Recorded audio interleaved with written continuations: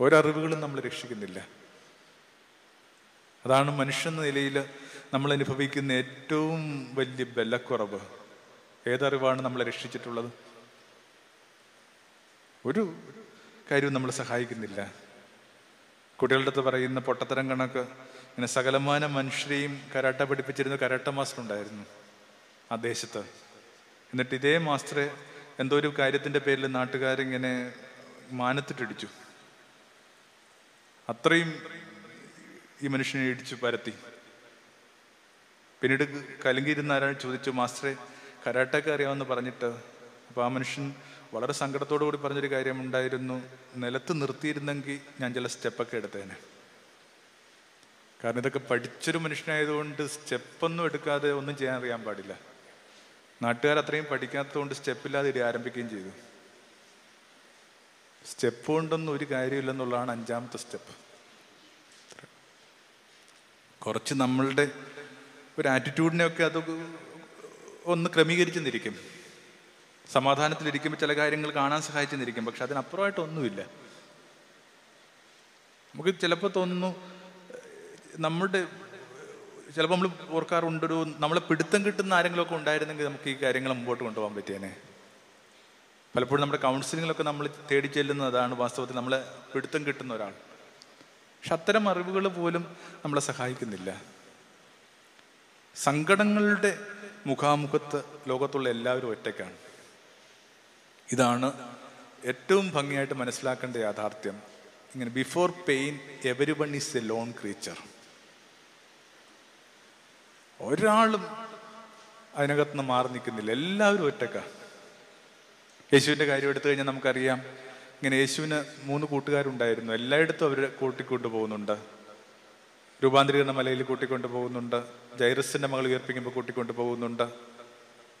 രൂപാന്തരീകരണ മലയിൽ നമ്മൾ വായിച്ചു കേൾക്കുന്ന ഇങ്ങനെയാണ്, നിദ്രാവിവശരായിരുന്നിട്ടും അവർ ഉണർന്നവന്റെ മഹത്വം കണ്ടു. നല്ല ഉറക്കമൊക്കെ വരുന്നുണ്ട്, എന്നിട്ടും ഇത്രയും വലിയൊരു കാഴ്ച നടക്കുമ്പോൾ എങ്ങനെ ഉറങ്ങുന്നൊക്കെ ഓർത്ത് അവരിങ്ങനെ കൃത്യമായിട്ടിരുന്നിട്ടുണ്ട്. എന്നിട്ടും ഇതേ ശിഷ്യന്മാരുമായിട്ട് യേശു ഇങ്ങനെ സങ്കടങ്ങളുടെ തോട്ടത്തിലേക്ക് പോകുമ്പോൾ, ഒഴിവ് തോട്ടത്തിലേക്ക് പോകുമ്പോൾ അവരോട് ഉണർന്നിരിക്കാൻ ആവശ്യപ്പെട്ടിട്ട് നമ്മൾ വായിച്ചു കേൾക്കുന്നുണ്ട്, അവരിങ്ങനെ നിദ്രയിലേക്ക് വഴുതിപ്പോയി. 3 ആവർത്തി കൊട്ടി വിളിച്ചിട്ടും അവർ പിന്നെ ഉറങ്ങിപ്പോയെന്നാണ് പറയണം. ഇതാണ് നമുക്ക് ലഭിക്കാവുന്ന മനുഷ്യരിൽ നിന്നുള്ള സഹായം. മനുഷ്യരിൽ നമുക്ക് കാര്യമായിട്ടൊരു സഹായവും കിട്ടാൻ പോകുന്നില്ല. വേദപുസ്തകത്തിൻ്റെ നടുവിലത്തെ വരി അതായിട്ട് ഗണിക്കപ്പെടുന്നു. സങ്കീർത്തനം 118:8. എന്താണത്? എൻ്റെ സഹായം മനുഷ്യരിൽ നിന്നല്ല. നമുക്കൊരു സഹായവും കിട്ടാൻ പോകുന്നില്ല മനുഷ്യരിൽ നിന്ന്. ഒരു താൽക്കാലിക സാന്ത്വനം കൊണ്ടൊന്ന് ഓടിച്ചു പോകാൻ പറ്റുന്ന വിധത്തിൽ ലളിതമല്ല ജീവിതം. സാരമില്ലെന്ന് പറയുകയും അല്ലെങ്കിൽ നമുക്കത് നേരെയാക്കാമെന്ന് പറയുന്നത് കൊണ്ടൊന്നും ജീവിതം അത്ര പെട്ടെന്ന് നേരെയൊന്നും ആകാൻ പോകുന്നില്ല. അപ്പോൾ വല്ലാത്തൊരു നിസ്സഹായതയിലാണ് നമ്മൾ ഈ കുരിശിലേക്ക് കുറെ കൂടി കേന്ദ്രീകരിക്കാൻ പോകുന്നത്. കുരിശ് നമുക്ക് തരുന്ന ഒരു സദ്വാർത്ത സുവിശേഷം ഇതാണ്: എനിക്ക് നിന്നെ പിടുത്തം കിട്ടും. നമുക്ക് അവിടേക്ക് ഈ കാര്യങ്ങളെ ഒന്ന് എത്തിച്ചിട്ട് പ്രാർത്ഥിച്ച് അവസാനിപ്പിക്കാമെന്നാണ് കരുതുക. ഒരുപക്ഷെ എനിക്ക് നൽകിയിട്ടുള്ളൊരു സമയത്തേക്കാൾ നേരത്തെ തന്നെ കുരിശിന് ഇയാൾക്ക് എന്നെ പിടുത്തം കിട്ടും. ഒരാൾക്ക് വേറൊരാളെ പിടുത്തം കിട്ടണമെങ്കിൽ അയാൾ ആ അനുഭവത്തിലൂടെ കടന്നു പോകണം. അപ്പൻ നഷ്ടപ്പെട്ടതിനെ കുറിച്ചൊക്കെ സങ്കടം പറയുന്ന ഒത്തിരി മനുഷ്യരെ ഞാൻ ജീവിതത്തിൽ കണ്ടിട്ടുണ്ട്. എനിക്ക് ചില കാര്യങ്ങൾ ഭാവനയിൽ കാണാനും പറ്റും. എന്താണ് അവർക്ക് കൂടെ ഇല്ലാതിരുന്നൊക്കെ മനസ്സിലാക്കാനൊക്കെ പറ്റിയിട്ടുണ്ടായിരുന്നു. പക്ഷെ അപ്പനില്ലാതിരിക്കുക എന്നത് എത്ര കഠിനമായ അനുഭവമാണെന്ന് കൃത്യമായിട്ട് പിടുത്തം കിട്ടുന്നത് കഴിഞ്ഞ ജനുവരി 2 തൊട്ടാണ്. നമ്മൾ പലപ്പോഴും ഇങ്ങനെ ഒരു മുതിർന്ന ഒരാൾ അയാളുടെ അപ്പൻ മരിച്ചു എന്ന് പറയുമ്പോൾ ചോദിക്കുന്നൊരു ചോദ്യമുണ്ട്: അപ്പൻ എത്ര വയസ്സുണ്ടായിരുന്നു? നമ്മൾ ചോദിക്കാൻ പാടില്ലാത്തൊരു മണ്ടൻ ചോദ്യം അത്. അപ്പൻ എത്ര വയസ്സുണ്ടെങ്കിൽ എന്താ? അപ്പനും നിങ്ങൾക്കും ഇടയിലുള്ള ആ പ്രായത്തിനൊരു വ്യത്യാസം സംഭവിക്കുന്നില്ലല്ലോ. അപ്പം 40-ാം വയസ്സിൽ മരിച്ചാലും 86-ാം വയസ്സിൽ മരിച്ചാലും നിങ്ങൾക്ക് നഷ്ടപ്പെടാൻ പോകുന്ന അനുഭവം തന്നെയാണ്. സമാധാനത്തിന് വേണ്ടി മനുഷ്യർ പറയുന്ന ഒരു കാരണം എപ്പോഴും ഇങ്ങനെയാണ്: ആ പ്രായമായിരുന്നല്ലോ. അതല്ല, അതല്പം പോലും ഭംഗിയോ വിവേകവും ഇല്ലാത്തൊരു സാധനമായിട്ടാണ് തോന്നിയിട്ടുള്ളത്. അപ്പം ജനുവരി 2 ശേഷം എനിക്കിപ്പോൾ ഇങ്ങനെ അപ്പനില്ല എന്ന് പറയുന്നതിൻ്റെ സങ്കടം കൃത്യമായിട്ട് മനസ്സിലാവും. പറഞ്ഞു വരുന്നത്, ഒരു സങ്കടത്തിലൂടെ കടന്നുപോയ ഒരാൾക്ക് മാത്രമേ നമ്മുടെ സങ്കടങ്ങളെക്കുറിച്ച് ധാരണ ഉണ്ടാവൂ. അവിടെയാണ് ധൈര്യമായിട്ട് നാട്ടിൻപുറത്തെ സ്ത്രീകൾ പറയുന്നത്, യേശുവിനെല്ലാം പിടുത്തം കിട്ടും. അയാൾക്ക് മാത്രമേ പിടുത്തം കിട്ടത്തുള്ളൂ, അതും ക്രൂസ്തനായ യേശുവിന്. എനിക്കൊരു അമ്മായി ഉണ്ടായിരുന്നു, വലിയ ജീവിത ദുരിതങ്ങളിലൂടെ കടന്നുപോയൊരു അമ്മായിയാണത്. വീട്ടിലായിരുന്നു അമ്മായിയുടെ അവസാനത്തെ കുറച്ച് അധികം വർഷങ്ങൾ. അമ്മായി 2 വിവാഹം കഴിച്ചു, 2 പേരും മരിച്ചുപോയി. ഒരു മകളുണ്ടായിരുന്നു, മകളും മരിച്ചു. അമ്മയുടെ പ്രത്യേകത, ഒരുപക്ഷെ ആ നാട്ടിൽ തന്നെ ആരും ധൈര്യപ്പെടാത്തൊരു കാര്യം ചെയ്തിരുന്നു അമ്മായി. എന്ത്? ഇങ്ങനെ പള്ളിയിൽ പോയിരുന്നില്ല. നാട്ടിൻപുറത്തൊക്കെ രീതി അനുസരിച്ചിട്ട് ഇങ്ങനെ സ്ത്രീകൾ പള്ളിയിൽ പോകാതിരിക്കുക എന്ന് പറയുന്നത് അപൂർവ. പള്ളിയിൽ പോയിരുന്നില്ല. കുടുംബ പ്രാർത്ഥന നടന്നുകൊണ്ടിരിക്കുമ്പോൾ അമ്മായി ഇങ്ങനെ ഒരു തൂണിൻ്റെ സൈഡിൽ തിരിഞ്ഞിരിക്കും.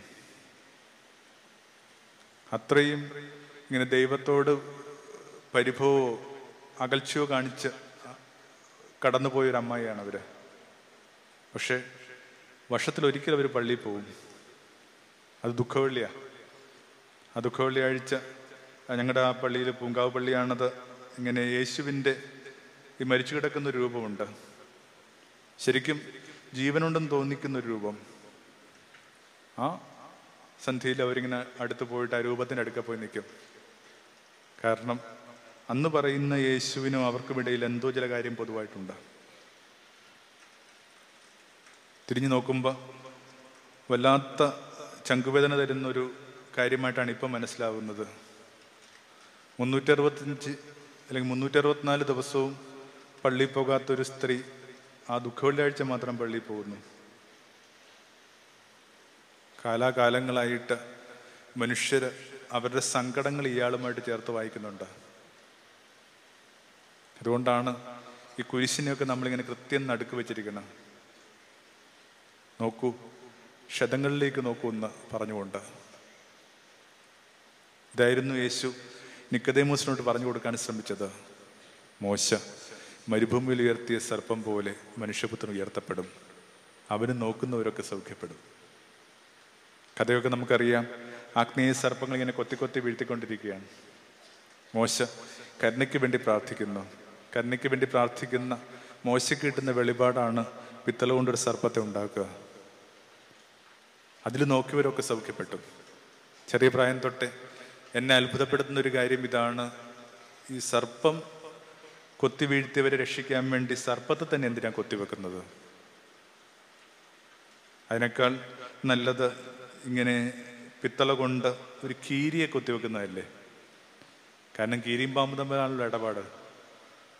പക്ഷെ ഇപ്പം എനിക്കറിയാം, ഒരു സങ്കടത്തിൽ നിന്ന് പുറത്ത് കടക്കാനായിട്ട് ആ സങ്കടത്തെ ഇങ്ങനെ കമ്പിക്കുത്തി വെക്കണം, ഇങ്ങനെ ഉയർത്തി വെക്കണം.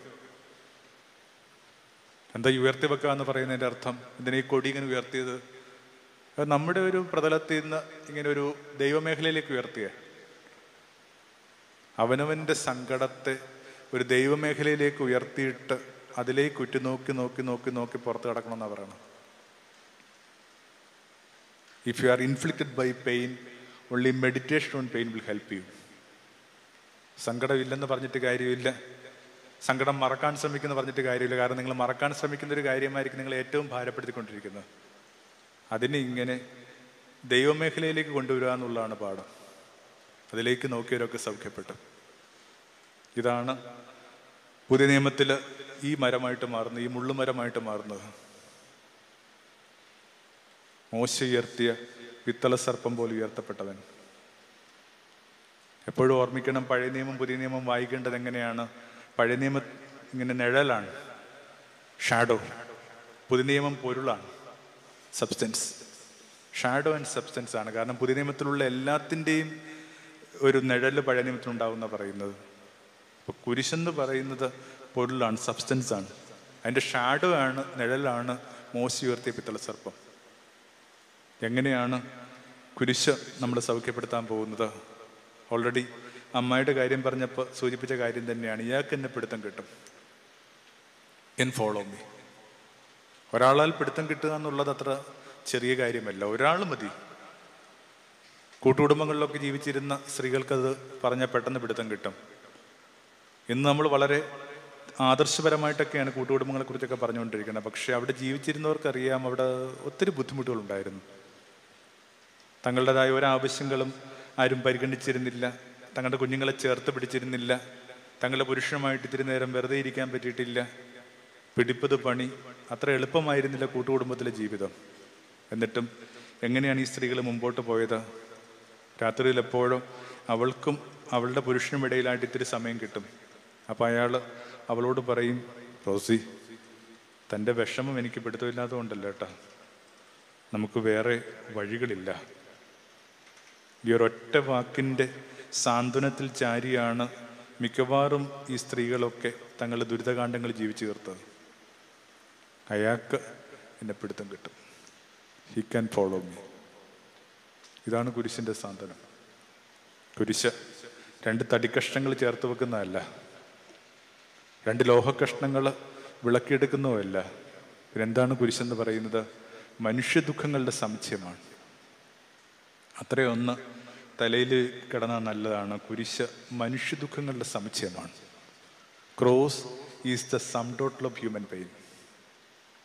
നിങ്ങൾ കടന്നു പോയിട്ടുള്ള എല്ലാ സങ്കടങ്ങളുടെയും ആഴത്തിലൂടെ അയാൾ കടന്നു പോയിട്ടുണ്ട്. എവിടെ തൊട്ട് ആരംഭിക്കുന്നു സങ്കടങ്ങളൊക്കെ? സങ്കടങ്ങൾ ആരംഭിക്കുന്നത് ഗർഭപാത്രം തൊട്ടാണ്. സംശയിക്കപ്പെട്ട കുട്ടിയായിട്ടായിരുന്നു അവന് വേദപുസ്തകം അടയാളപ്പെടുത്തി തുടങ്ങുന്നത്, ഈ സങ്കടങ്ങളുടെ മഹാപ്രഭുവിനെ. കുറച്ച് എന്നെ കേട്ടുകൊണ്ടിരിക്കുന്ന സ്ത്രീകൾക്കെങ്കിലും ചിലപ്പോൾ അങ്ങനെയൊരു സങ്കടം ഉണ്ടാവും, തങ്ങളുടെ പുരുഷന്മാരാൽ സംശയിക്കപ്പെടുക. സംശയം ഒരു രോഗമാണെന്നൊക്കെ മനസ്സിലാക്കിയിട്ട് അധികം കാലമൊന്നും ആയിട്ടില്ല. ഇത് രോഗാതുരതയാണ്. ഒരു പത്തോളജിക്കൽ ഫ്രെയിമിൻ്റെ ഭാഗമാണ് ഈ സംശയം എന്ന് പറയുന്നത്. അത് മനസ്സിലാക്കാതിരുന്നൊരു കാലത്തിൽ തങ്ങളുടെ സ്ത്രീകളെക്കുറിച്ച് പുരുഷന്മാർ പറഞ്ഞിട്ടുള്ള എല്ലാ ഭംഗിയില്ലാത്ത കാര്യങ്ങളും നാട്ടുകാരും ബന്ധുക്കളും വിശ്വസിച്ചിരുന്നു. അങ്ങനെയെങ്കിൽ അവിടം തൊട്ട് ആരംഭിക്കുന്നു നസ്രത്തിലെ യേശുവിൻ്റെ സങ്കടം, ഗർഭപാത്രത്തിലെ സംശയിക്കപ്പെട്ട കുഞ്ഞ്. അവിടം തൊട്ട് എത്ര വേണമെങ്കിലും ഈ സങ്കടങ്ങളുടെ ലുത്തീന് ചൊല്ലി ചൊല്ലി ചൊല്ലി ചൊല്ലി ചൊല്ലി ഈ ദിവസം മുഴുവൻ മുമ്പോട്ട് പോകാൻ അതിൻ്റെ ആവശ്യമില്ല. വിവേകമുള്ള കേൾവിക്കാരോട് അതുമാത്രം സംഗ്രഹിച്ച് പറയാവുന്നേ ഉള്ളൂ. എല്ലാ സങ്കടങ്ങളും അയാൾ കടന്നു പോയിട്ടുണ്ട്. എല്ലാം. നിങ്ങൾ ദാരിദ്ര്യത്തിൻ്റെ ക്ലേശത്തിലൂടെ കടന്നു പോയിട്ടുണ്ടെങ്കിൽ ഭൂമിയിൽ ഇത്രയും ദരിദ്രനായ മനുഷ്യൻ വേറെ ഇല്ലായിരുന്നു. ഇന്ന് ഭൂമിയിലേക്ക് വെച്ച് ഏറ്റവും കൂടുതൽ കോർപ്പറേറ്റ് വെൽത്ത് അവൻ്റെ നാമത്തിലാണ് സമാഹരിക്കപ്പെട്ടിരിക്കുന്നെങ്കിൽ പോലും എന്ത് ദരിദ്രനായിരുന്നു യേശു. പറക്കാനിടമില്ല, വസിക്കാനിടമില്ല, മരിക്കാനിടമില്ല, മരിച്ചടക്കപ്പെടാനിടമില്ല. ഒരങ്കുലം മണ്ണില്ലാതെ അവിടെ നിന്ന് കടന്നുപോയി. എന്തിനാ പുൽക്കൂട് ഒരുക്കുന്നത്? നമ്മൾ പറയുന്നു യേശു പുൽക്കൂട്ടിൽ ജനിച്ചു. വേദപുസ്തകം ഒന്ന് പരിശോധിച്ച് നോക്ക്, എവിടെങ്കിലും അങ്ങനെ വരി കിടപ്പുണ്ടെന്ന്. പുൽക്കൂട്ടിൽ ജനിച്ചു എന്നൊരു വരി ഇല്ല. പകരം വേദപുസ്തകം പറയുന്നത് അവർ അവനെ പുൽക്കൂട്ടിൽ കിടത്തി എന്നാണ്. പുൽത്തൊഴുത്തിൽ കിടത്തി. അതിൻ്റെ അർത്ഥം ലോകത്തുള്ള ഏതൊരു നാടോടി സ്ത്രീയും തൻ്റെ കുഞ്ഞിന് ജന്മം കൊടുക്കുന്ന കണക്ക് പെരുവഴിയിൽ അമ്മമേരി പെറ്റിട്ട കുട്ടിയുടെ പേരാണ് യേശു.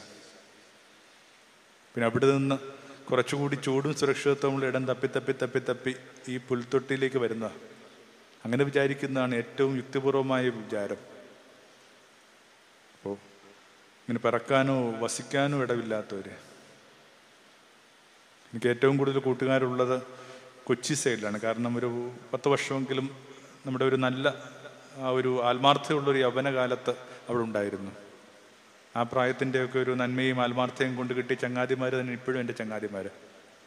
അവരിൽ പലർക്കും ഉള്ളൊരു പ്രശ്നം, ഇവരാരും തന്നെ വീട് പണിതിട്ടില്ല, വാടകക്കാരാ. അവരുടെ വാടക വീടിനകത്തിരുന്ന് അവർ വെച്ച് നീട്ടുന്ന ഒരിത്തിരി ഭക്ഷണമൊക്കെ കഴിച്ചിരിക്കുമ്പോൾ അവരുടെ ഭാര്യമാർ ചോദിക്കുന്നൊരു ചോദ്യമുണ്ട്, അച്ഛൻ നമുക്ക് എന്തെങ്കിലും ഒരു വീടുണ്ടാവുമോ? എന്തു പറയണം? കൊച്ചിയിൽ എന്തെങ്കിലും ഒരു ചെറിയ തൊഴിലിൽ ഏർപ്പെട്ട് 8,000 പോട്ടെ ഒരു 12,000 രൂപ കിട്ടുന്ന ഒരാൾ കുഞ്ഞുങ്ങളെ പഠിപ്പിച്ചും വാടക കൊടുത്തും ആശുപത്രിയിൽ ബില്ലടച്ചും ഒക്കെ ചെയ്തതിന് ശേഷം ഒരു വീട് പണിയുമ്പോൾ നിങ്ങൾ കരുതുന്നുണ്ടോ? ഒന്നുമില്ല. സ്വന്തമായിട്ടൊരു കൂര കെട്ടാതെ ഓരോ 11ാം മാസവും വാടക ചീട്ട് പുതുക്കി പുതുക്കി അവർ കടന്നു പോകും. അപ്പം അവരുടെ സങ്കടം യേശുവിന് പിടുത്തം കിട്ടും. കുരുവിക്ക് കൂടുണ്ട്, കുറുനരിക്ക് മാളവുമുണ്ട്, എനിക്ക് വീടില്ല. പറഞ്ഞു വരുന്നത്, നമ്മൾ കടന്നു പോകേണ്ടി വരുന്ന എല്ലാ ഭൗതികവും ആന്തരികവുമായ സംഘർഷങ്ങളിലും ഇയാൾ കടന്നു പോയിട്ടുണ്ട്. ഇയാൾക്ക് എൻ്റെ സങ്കടത്തെക്കുറിച്ച് ധാരണയുണ്ട്. ഇതാണ് കുരിശിൻ്റെ സാന്ത്വന സുവിശേഷം. കുരിശിലേക്ക് ഉറ്റുനോക്കുന്ന മനുഷ്യരെ വാസ്തവത്തിൽ കാണുന്നത് യേശു അല്ല, മറിച്ച് യേശുവിൻ്റെ മുറിപ്പാടുകൾ തങ്ങളുടെ സങ്കടങ്ങളെ തന്നെ. എന്തും ഏകാന്തത അനുഭവിച്ചിട്ടുണ്ടെങ്കിൽ, ദുഃഖം കടന്നു പോയിട്ടുണ്ടെങ്കിൽ, എനിക്കൊരു ഇത്തിരി ഒരു ഡിപ്രഷൻ്റെ ഇഷ്യൂ ചിലപ്പോൾ വരാറുണ്ട്, ഒരു വിഷാദത്തിൻ്റെ ഒരു ബുദ്ധിമുട്ട്.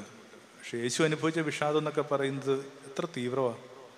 എൻ്റെ ഹൃദയം മരണത്തോളം അസ്വസ്ഥമാണ്, മരണത്തോളം അസ്വസ്ഥമാണ്. അതിന് കിട്ടുന്ന ഒരു വായനയെന്ന് പറയുന്നത് ചിലപ്പോൾ ദൈവദൂഷണമായിട്ട് നിങ്ങൾക്ക് അനുഭവപ്പെടും. മരിക്കാൻ തോന്നുന്ന വിധത്തിൽ എനിക്ക് ദുഃഖം വരുന്നു. I am about to commit suicide. മരിക്കാൻ തോന്നുന്ന വിധത്തിൽ ദുഃഖം വരുന്നു. എന്തെങ്കിലുമൊക്കെ ദുഃഖം വരുമ്പോൾ നമ്മളുമൊക്കെ വിചാരിക്കുന്നത് തന്നെയല്ല, ദൈവമേ എങ്ങനെയെങ്കിലും ഈ കളി അങ്ങ് ഒടുങ്ങിയിരുന്നെങ്കിൽ. അപ്പം നമ്മൾ കടന്നു പോകേണ്ടി വരുന്ന ദുഃഖങ്ങളുടെ ആഴങ്ങളിലൂടെ ഇയാൾ കടന്നു പോയിട്ടുണ്ട്. കേരളത്തിൻ്റെ മറ്റൊരു ദുഃഖം വരുംകാലങ്ങളിൽ ഇതായിരിക്കും, അനപത്യത. പിന്നെ കുഞ്ഞുങ്ങളില്ലാതിരിക്കുക എന്ന് പറയുന്ന ദുഃഖം. കേരളത്തിൻ്റെ ഒരു ഇൻഫെർട്ടിലിറ്റിയുടെ ഒരു അളവ്, ഈ സലാമി, നമുക്ക് ഭയം വരുന്ന വിധത്തിൽ ഈ വന്ധ്യതാ നിരക്ക് വർദ്ധിച്ചുകൊണ്ടിരിക്കുക. എല്ലാവരും ആഗ്രഹിക്കുന്നില്ലേ ഒരു തുടർച്ച?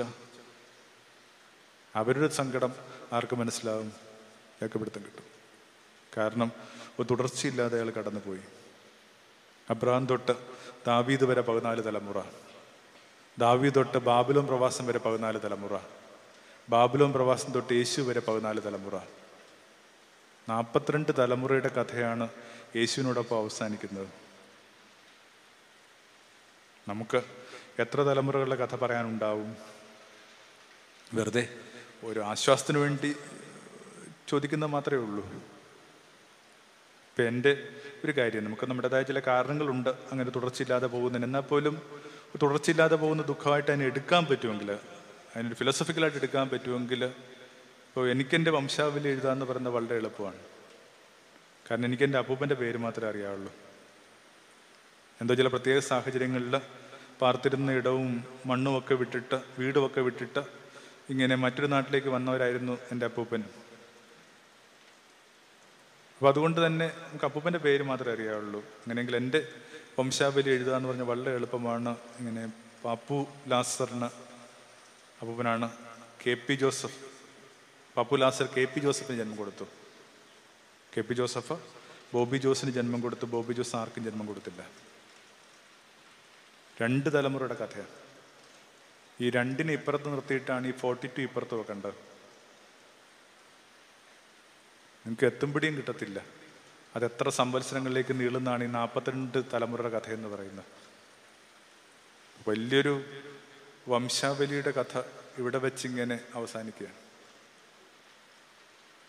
ചുരുക്കത്തിൽ നമ്മൾ കടന്നു പോകേണ്ടി വരുന്ന എല്ലാ സങ്കടങ്ങളുടെയും ആഴങ്ങളിലൂടെ കടന്നുപോയി ആൾക്ക് നമ്മളെ പിടുത്തം കിട്ടും. Can follow me.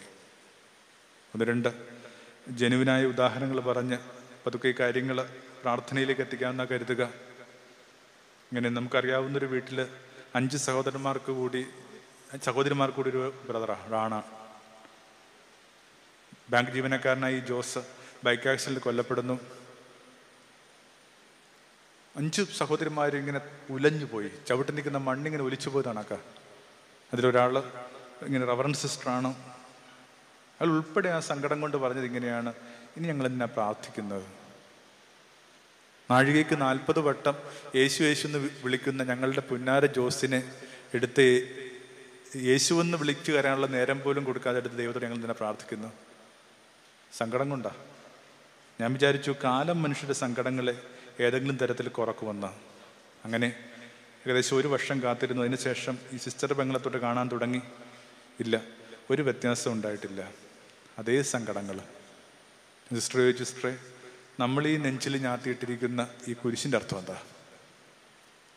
നെഞ്ചിൽ ഒരു കുരിശടയാളം മിക്കവാറും പേര് നെഞ്ചിലുണ്ടാവുമല്ലോ, വിശേഷിച്ച് സമർപ്പിതരായ സ്ത്രീകളുടെയും പുരുഷന്മാരുടെയും നെഞ്ചിൽ.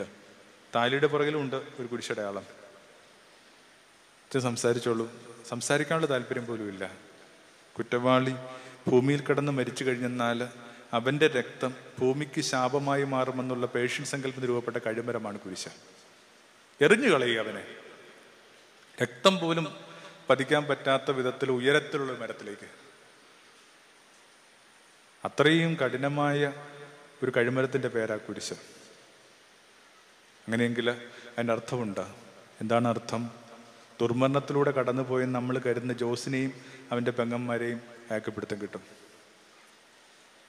ആ ഡിസംബറിൽ എനിക്ക് അവരൊരു ക്രിസ്മസ് കാർഡ് കിട്ടുന്നു. അതിനകത്തൊരൊറ്റ വരി മാത്രമേ ഉള്ളൂ, ഇപ്പോൾ കുറച്ച് ആശ്വാസമുണ്ട്. അതിൻ്റെ അർത്ഥം, നെഞ്ചിൽ ഞാന്ന് കിടക്കുന്ന ഈ ക്രൂശ് രൂപത്തിലേക്ക് ഒന്നുകൂടി ഇട്ട് നോക്കി. Read your Bible in present tense. Read your Bible in present tense. ഓരോരുത്തരും അവരവരുടെ വേദപുസ്തകത്തെ വർത്തമാനത്തെ വായിച്ചു തുടങ്ങണം. യേശു ജീവിക്കുന്നതാണ് നമ്മൾ ഉറക്കെ നിലവിളിച്ച് പറഞ്ഞുകൊണ്ടിരിക്കുന്നത്. അങ്ങനെയെങ്കിൽ നമ്മൾ വേദപുസ്തകത്തെ വായിക്കേണ്ടത് ഒരു പഴയ കഥയായിട്ടല്ല, മറിച്ച് അനുദിന അനുഭവമായിട്ടാണ്.